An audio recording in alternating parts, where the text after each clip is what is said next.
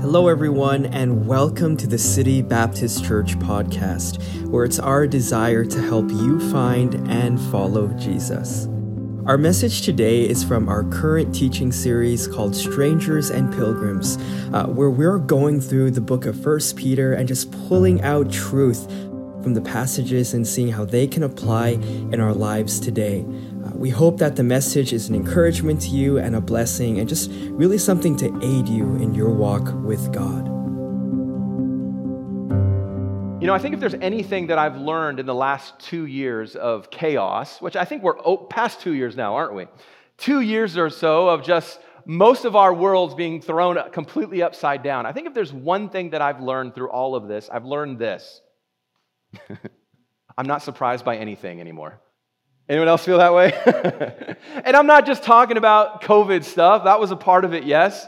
But I mean, all sorts of things in our society, and more I find myself as I'm maybe watching the news, which I try to avoid a little bit these days. If I'm watching the news, or I'm reading articles, or I'm catching up on things, the different podcasts I listen to, and blogs I read, and news sources, the more often I find myself saying, "Nah, it'll never happen," or "No, they'll never do that," or "No, it'll never come to this," and then it happens, right?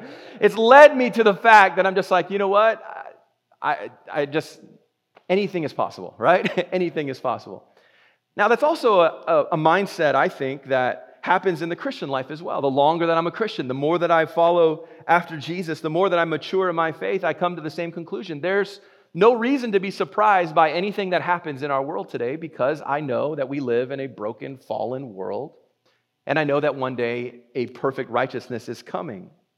But I think if there is one aspect of the Christian experience that many believers seem to be surprised when it arrives unannounced in their lives, it is the subject that I've already mentioned. That's the subject of suffering and the subject of trials. Because as much as we as Christians understand that our salvation was bought and paid for by the suffering of our Savior, and as much as we know that we as believers today are to follow in His example, we seem so surprised with the fact that there might be trials and suffering and difficulty that comes into our lives as followers of Jesus Christ. It's like when we get saved and we move on and then something bad happens, we're like, what is happening, right? I thought I'm a Christian now. I thought Jesus was going to make everything perfect and God was going to make everything right. And we seem so surprised by it. But I want to mention this morning, and we're going to see this here in a few moments, that the Christian should not be surprised that suffering and trials continually show up in our lives. They continually reveal themselves. This is a lesson that a man by the name of George Matheson understood. He was born in 1842, so a long time ago. And he was a man who went through a lot of great difficulty in his life. By the age of 18, he was completely blind, had no sight at all whatsoever by the age of 18. And he was someone, though, who wrote a lot. He wrote some hymns that some of you might be familiar with. But one of the things that he talked about a lot was the role of suffering in the life of the Christian and how we should not be surprised, and it should not seem strange to us. I want to read you a quote from one of his books that really spoke to me in my study this week. Here's what he said. He said, "There is a time coming in which your glory shall consist in the very things which now constitute your pain." So what he's saying is the things that you are in pain right now ultimately will reveal the glory of God. In fact, you may look back on and recognize them as a glorifying time. And he gives us some examples here. He says, nothing could be more sad to Jacob than the ground that he was lying on, a stone for his pillow. If you remember that story there in the Old Testament. It was the hour of his poverty. It was the season of his night. It was the seeming absence of his God. But yet the Lord was in that place and he didn't even know it. When he awoke from his sleep, he found that the day of his trial was the dawn of his triumph. Ask the great ones of the past what has been the spot of their prosperity, and they will say, it was the cold ground that I was lying on when I experienced God in His fullness. Ask Abraham, and he will point to the sacrifice on Mount Moriah. Ask Joseph, and he will direct you to a dungeon. Ask Moses, he will date his fortune from his danger in the Nile. Ask Ruth, she will bid you build her monument in the field of her toil. Ask David, he will tell you that his songs came in the night. Ask Job, he will remind you that God answered him out of the whirlwind. Ask Peter, he will extol his submersion in the sea. Ask John, he will give you the road to the island of Patmos. Ask Paul, he will attribute his inspiration to the light which struck him blind. And ask one more, ask Jesus Christ, ask the Son of God. Ask him where his rule came over the world, and he will answer, from the cold ground on which I was lying in Gethsemane. Isn't that spectacular? I read that over and over and over again this week as it just spoke to me so much about the fact that in our suffering and in our trials is often where God gets the most glory. It is often the times in our lives that we point back to, that we say, that's where I grew the most. That's where I was the closest to God. This is where I grew in my faith. Peter reminds us of that fact. And this is where we pick up the passage today in chapter 4 and verse number 12, where he tells us that, listen, beloved, and he's speaking to Christians here. He says, don't think that it is strange in verse 12. Think it not strange concerning the fiery trial which is to try you, as though some strange thing is happening to you. Today's subject is trials, in case you haven't figured it out yet. Today's subject is suffering. It is difficulties that come into the life of a Christian. And Peter here begins, point number 1, by encouraging us to, he just says, don't be surprised at trials. Don't be surprised at trials. Look back there at the verse. Don't think it's strange. And then at the end he says, as though some strange thing is happening unto you. Now, Peter here is so great at clarifying for us what we need to understand as followers of Jesus Christ. He says, don't be surprised.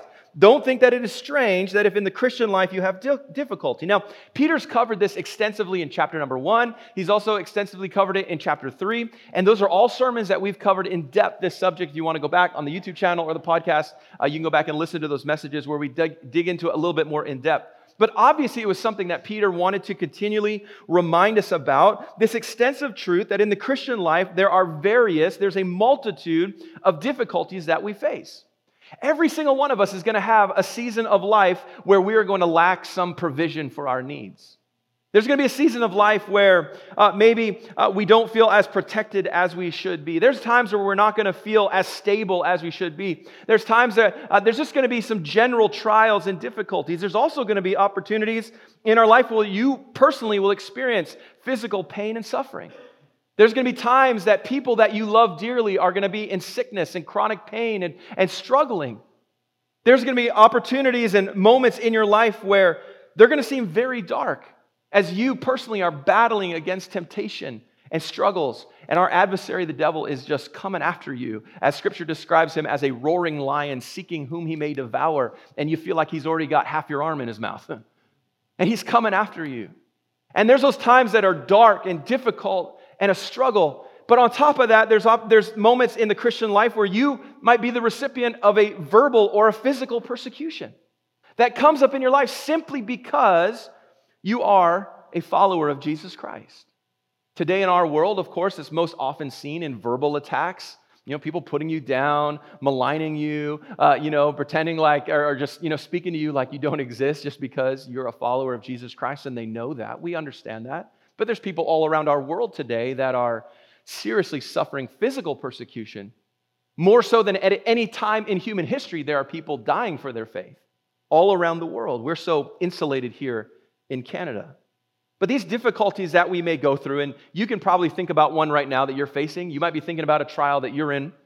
All of these, though, may be temporal. They may be occasional. They may even, in some regard, last throughout our lifetime. But in the end, for those of us who know Jesus Christ, we know that the end of all things is at hand. We just covered that in our previous messages. The end of all things is at hand. That means Jesus is coming back. And so as believers, though there is trials, though there is difficulty, we recognize that while they are inevitable, they are not permanent for us. And we can praise God for that. And so we look forward to the return of Christ, where our earthly suffering will be eliminated from our memories as we enjoy eternity in the presence of God. And as Christians, we look at suffering in this life very, very differently, because here's what we understand. We know that we may suffer in this life like our Savior did, but one day we'll enjoy the security of heaven forever. And so we praise Him for that, and we're thankful for that. However, there are those in our world that are without Christ, that this world is as good as it's ever going to get for them. This world is as good as it's ever going to get, because if they do not turn to Christ in repentance, if they do not fall on their face and repent and turn to Jesus and accept Him as their Lord and Savior, their suffering will only begin when they leave this life. But for the Christian, those of us that follow God, He's speaking here, He says, beloved, don't be surprised when you're going through trials, even if it leads up to persecution. And instead of being surprised, he tells us how we should respond in our second thought, where he says you need to rejoice in your trials. You need to rejoice in your trials. So he says, don't be surprised. Rather, rejoice in your trials. Look at verse 13 and 14. But rejoice. Look at that. He says it. It's pretty simple. Verse 13. But rejoice inasmuch as ye are partakers of Christ's suffering, that when his glory shall be revealed, ye may be glad also with exceeding joy. There's that word again.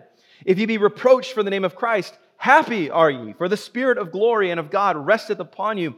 On their part he is evil spoken of, but on your part he is glorified. Now this whole idea of rejoicing in suffering is very, very difficult to do, okay? It's very hard to do. No one likes to suffer abuse or pain of any kind, especially if it's inflicted by someone that is close to you. Nobody wants to walk through that. Nobody wants to experience that. And so it's difficult to rejoice in suffering. However, this is an encouragement that we see all throughout Scripture. Constantly, rejoice, rejoice, rejoice. And not only are we told to rejoice, he doesn't just say, hey, get it together, man. Just be happy, okay?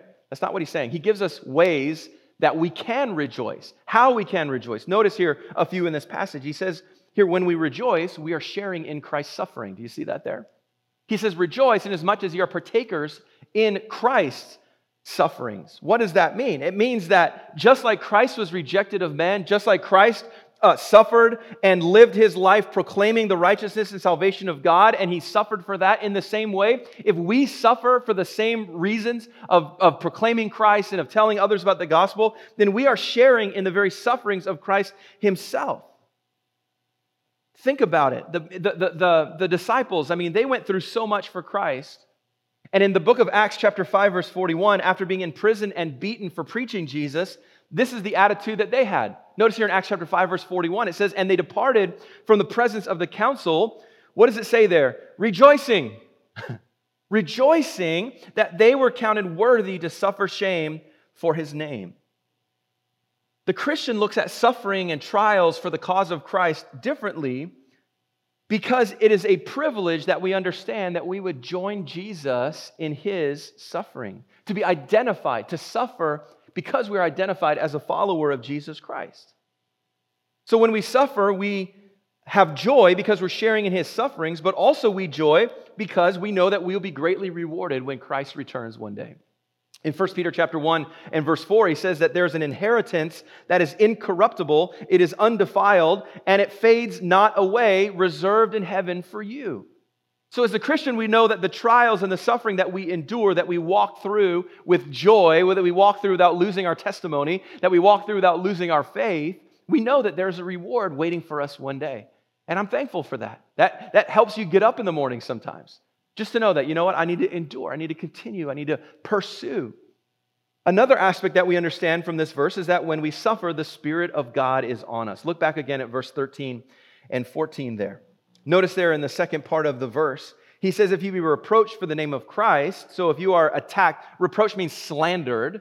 So if you're slandered because you are a Christian or you're trying to live the Christian life and you're trying to have a life of character, he says that happy are ye. Now, this can play out in some weird ways if you want to take it that way. When someone slanders you, I don't know how many of you have ever had your name cursed and just because you're a Christian. I've experienced that many times. And just be like, thank you. That really made my day. I don't know if you need to respond necessarily in that way. But the point is, he says, if you're reproached for the name of Christ, if someone slanders you, attacks you, goes after you because you're living for the Lord, because you're trying to follow and pursue the Word of God and its righteousness, he says you can be happy. Why? For the Spirit of glory and of God resteth upon you. This is really interesting. It says on their part, the person he is evil spoken of, so they're slandering God when they're slandering you, but on your part, he is glorified.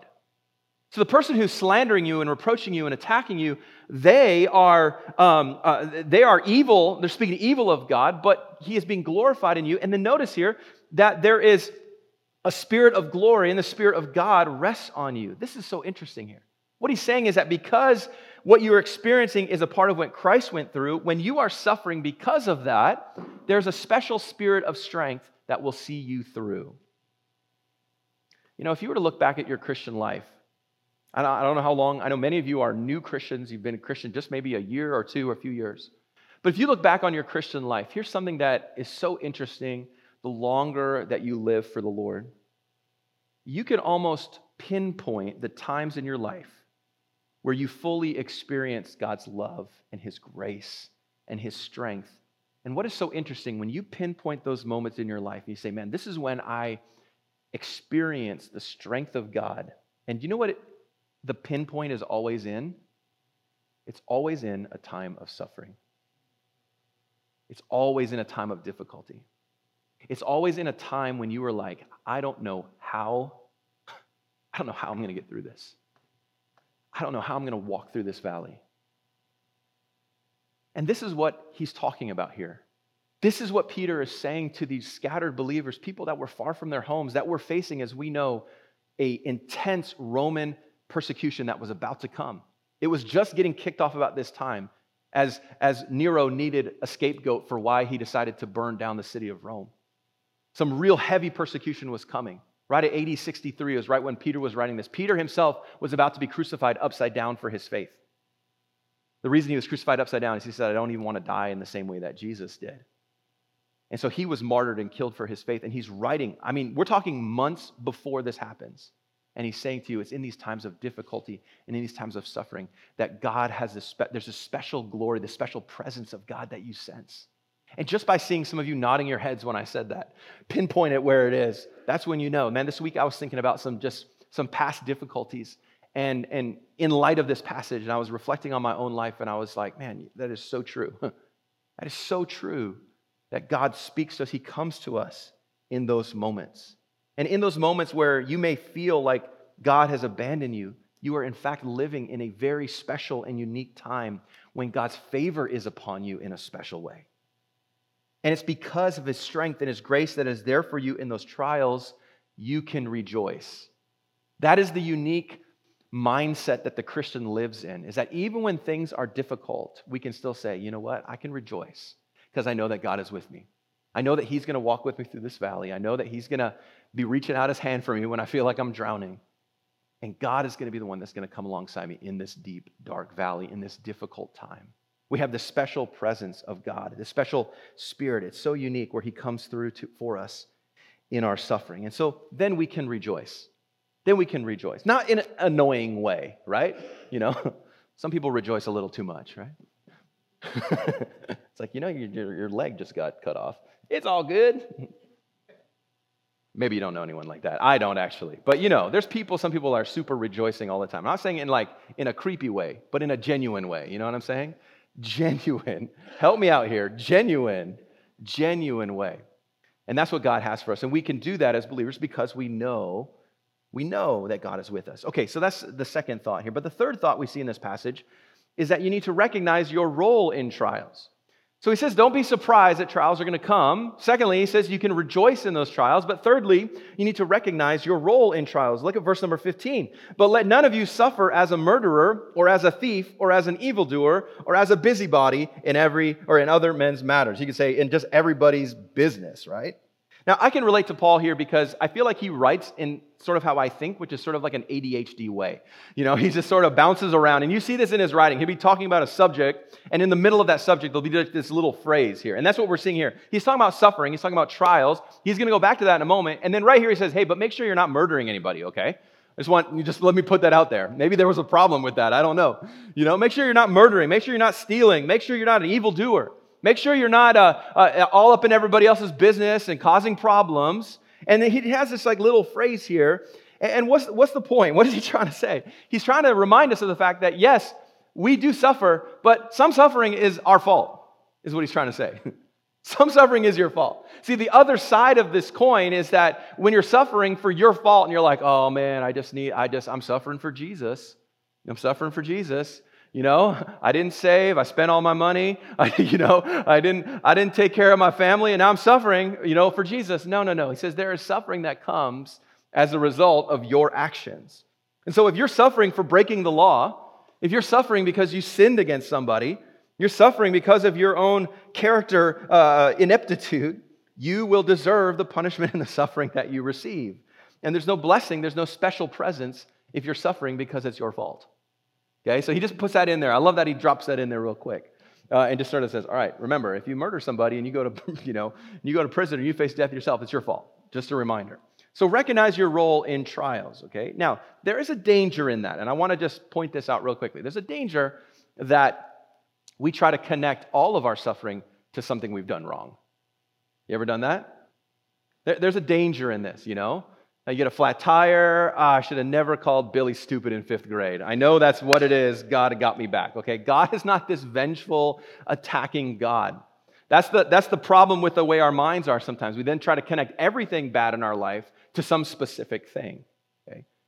But I think you understand that for the person that has the Spirit of God, that is thoughtful, that considers their life in the right way, you understand that there are some sufferings that come as a result. So don't try to make it about suffering for Jesus if you're in fact, are the reason for that trial. But we continue on now to the 4th point that we see in verse 16, where he says, don't be ashamed in your trials. So don't be surprised. You need to rejoice. Recognize that you do have a role. But fourthly, don't be ashamed in your trials. Look at verse 16. Yet if any man suffer as a Christian, let him not be ashamed, but let him glorify God on his behalf. Now, this is basically the idea here that if you are in suffering, don't be ashamed of that fact. If you are suffering because of Jesus Christ, recognize that you do not need to be ashamed. Rather, just continue to take a stand and just be like, it's okay, I'm a Christian.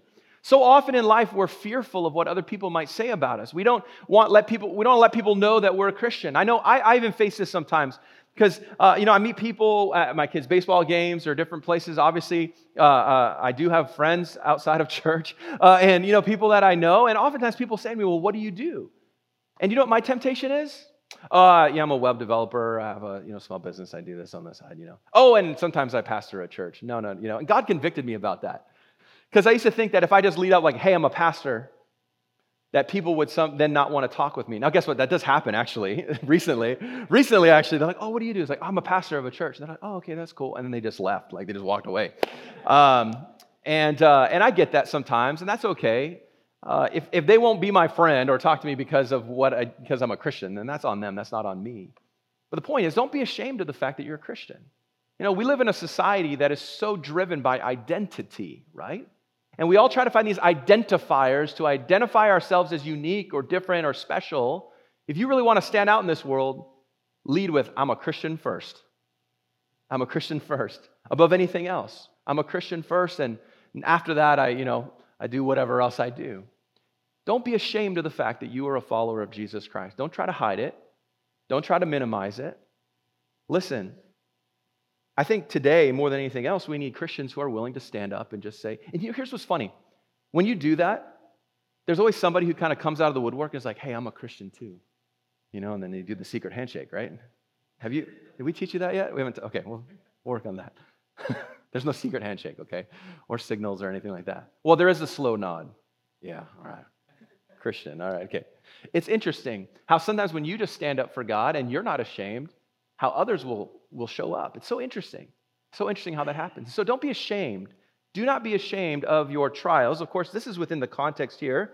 Suffer as a Christian, but don't be ashamed about it. Rather, glorify God on your behalf. I remember Romans chapter 1, verse 16, one of the best verses on this. He says, I'm not ashamed of the gospel of Jesus Christ.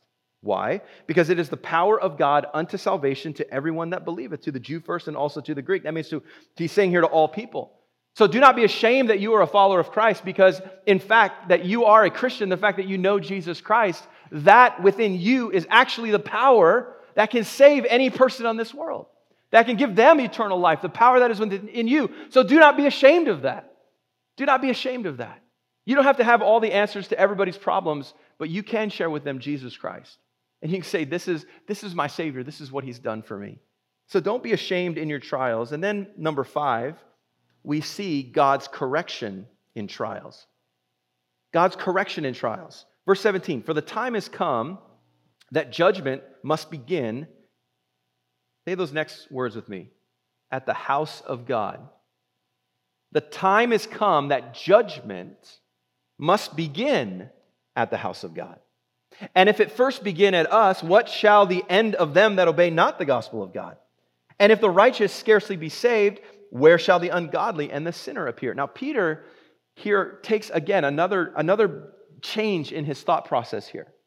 He's looking at the subject of judgment and of trials. And of course, we know about the coming judgment, but he's trying to say here that sometimes trials and persecutions are used by God to bring judgment and even correction to his people. That's why he says here that judgment must begin at the house of God. Now, I don't know if Peter was thinking about Ananias and Sapphira at this time. If you're familiar with that story, these are two people who publicly, openly lied to their church family there in the early church and said one thing, did another, and they were punished severely for it. Now, I don't know if that's what Peter's thinking about here. Judgment coming to the house of God. Which is so interesting about that whole story with Ananias and Sapphira is that even though this terrible judgment and just judgment came upon them, God actually used that. It says that in the days to come that many came to Christ and many were added to the church as a result of what happened there. So we see this idea of judgment in trials that leads to correction. And I don't know if he was thinking about them specifically, but I think that Peter did know that many times Christians find themselves falling away in their relationship with God.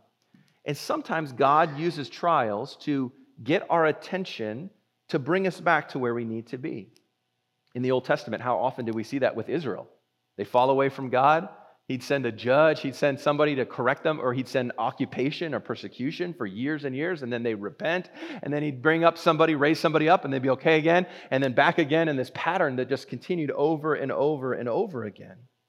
The point is that persecution is often used by God as a purifying judgment, as a means of chastisement, as Hebrews chapter 12, verse 7 teaches us that God corrects his children. He corrects those that he loves. And sometimes there are trials in your life that are simply God trying to get your attention. You almost then look at it not so much as a trial, but you look at it as a judgment, as God saying, hey, let's get your act together. Sometimes God brings trials to churches as well. Corporately, sometimes churches need purging, purifying to be brought back to him. It's so easy to get comfortable, isn't it?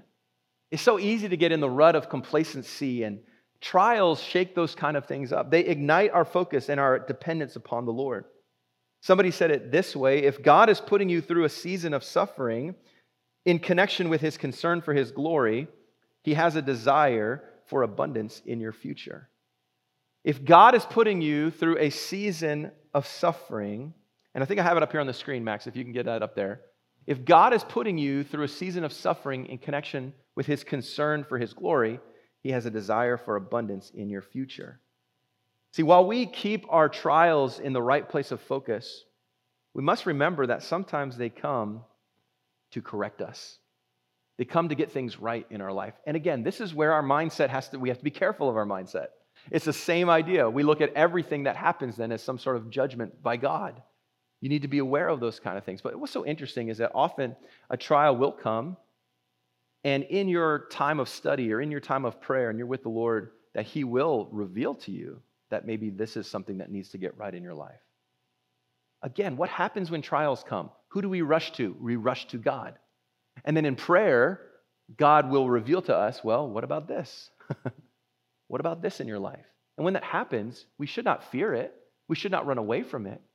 We should accept that, okay, God is trying to get something right. Did you know that God does care about how we live and how we think and what's in our hearts? He does. That's great, by the way. That he's not like, all right, all you created beings, you just got to kill and, destroy each other. You do your thing, and at the end of the day, we'll figure it all out. No, he cares about our influence. He cares about how we are. And so he does speak to us, and he corrects us, and see that there can be correction in trials as well. We also know, as the verse reads, and I won't go too in depth with the rest of the verse there, verse number 16, verse 18. But he's basically saying that, yes, while there's judgment that comes to you that is correcting, we also know that those without Christ will face an ultimate judgment. The last thought that we see in this passage is to commit yourself to God in trials, number 6. That's a lot of points today. I don't think I've preached a 6-point message in a long time. I usually try to boil it down, but today I was like, no, we're just going to go with it, okay? Commit yourself to God in trials. Look at verse 19. He says, wherefore let them that suffer according to the will of God commit the keeping of their souls to him in well-doing as unto a faithful Creator. Man, this is an encouraging verse to kind of close out this difficult passage. This is an encouraging way to sort of just wrap everything up here. He uses the term commit. He says, commit the keeping of their souls. That word commit is a banking term. It means to place in deposit. What he is saying here, here's what he's saying. He's saying you need to place the treasure, which is your soul, into the care of the trustworthy hands, who is the Lord. So he wraps up all this talk about trials, and he says, listen, what you need to do is simply entrust your soul, entrust your life into the hands of God. In 1 Peter chapter 1 and verse 5, he said this, who are kept by the power of God through faith unto salvation, ready to be revealed in the last time. And what he's doing is he just sort of brings it to a close, is that when you and I enter into the difficult times of fiery trials, we can take heart that it's according to the will of God. God has not left you abandoned. This trial is not an accident. You know, God doesn't ever say like, oh, sorry, I totally meant that trial for Josh. Sorry, Paul. You know, that was totally for him. No, not at all. God doesn't make mistakes. Whatever you're in, he can bring you through, and he will walk with you through that. The God of heaven who knows the number of hairs or lack thereof on our heads. Scripture says that. He only allows what he knows is best for us. So our common response to trials is always resistance, right? It's even resentment. But how much better that when we face trials in life, that we simply open up our hearts, open the doors of our hearts, and welcome the fact that God is trying to do something good in our life. Now understand today, I'm not making light at all whatsoever of the trials that you are in. I've been through some extremely stressful and difficult trials, not to be compared with yours at all whatsoever. So I'm not making light of the things that we go through. But I think we do need to remember that trials are not simply electives in the school of life. They're required courses. They're required courses.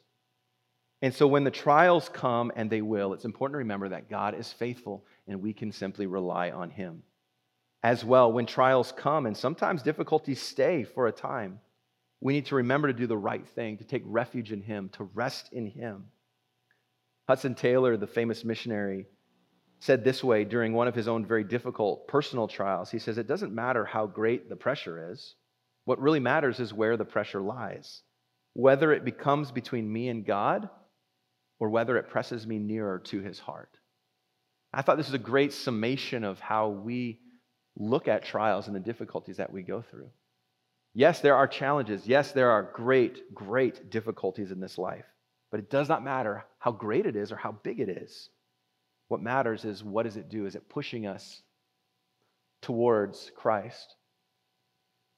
Charles Spurgeon said this. He said, I welcome the wave that crashes me against the rock of ages. I thought that was great. And what a powerful thought that is, that these trials, though they are hard, though they are difficult, we have to remember that if it's pushing us towards God, man, then praise him. Praise him. When those trials come and that difficulty and that suffering, we can commit our souls to him because he is faithful. Did you know that? He is faithful. So I want to ask you this morning, in the trials that you're in right now, in the suffering that you're going through, maybe you are facing some persecution. Are you trusting God in that? Are you trusting God in that? I can't answer that question for you. I don't know what it is. I don't know what difficult and deep trial you are facing right now. You don't know what I'm facing right now. But I do know this. We have a faithful God who loves us, a God who is willing to walk alongside of us, and a God who most of all wants to walk with you through it. And that's what I love about our God today.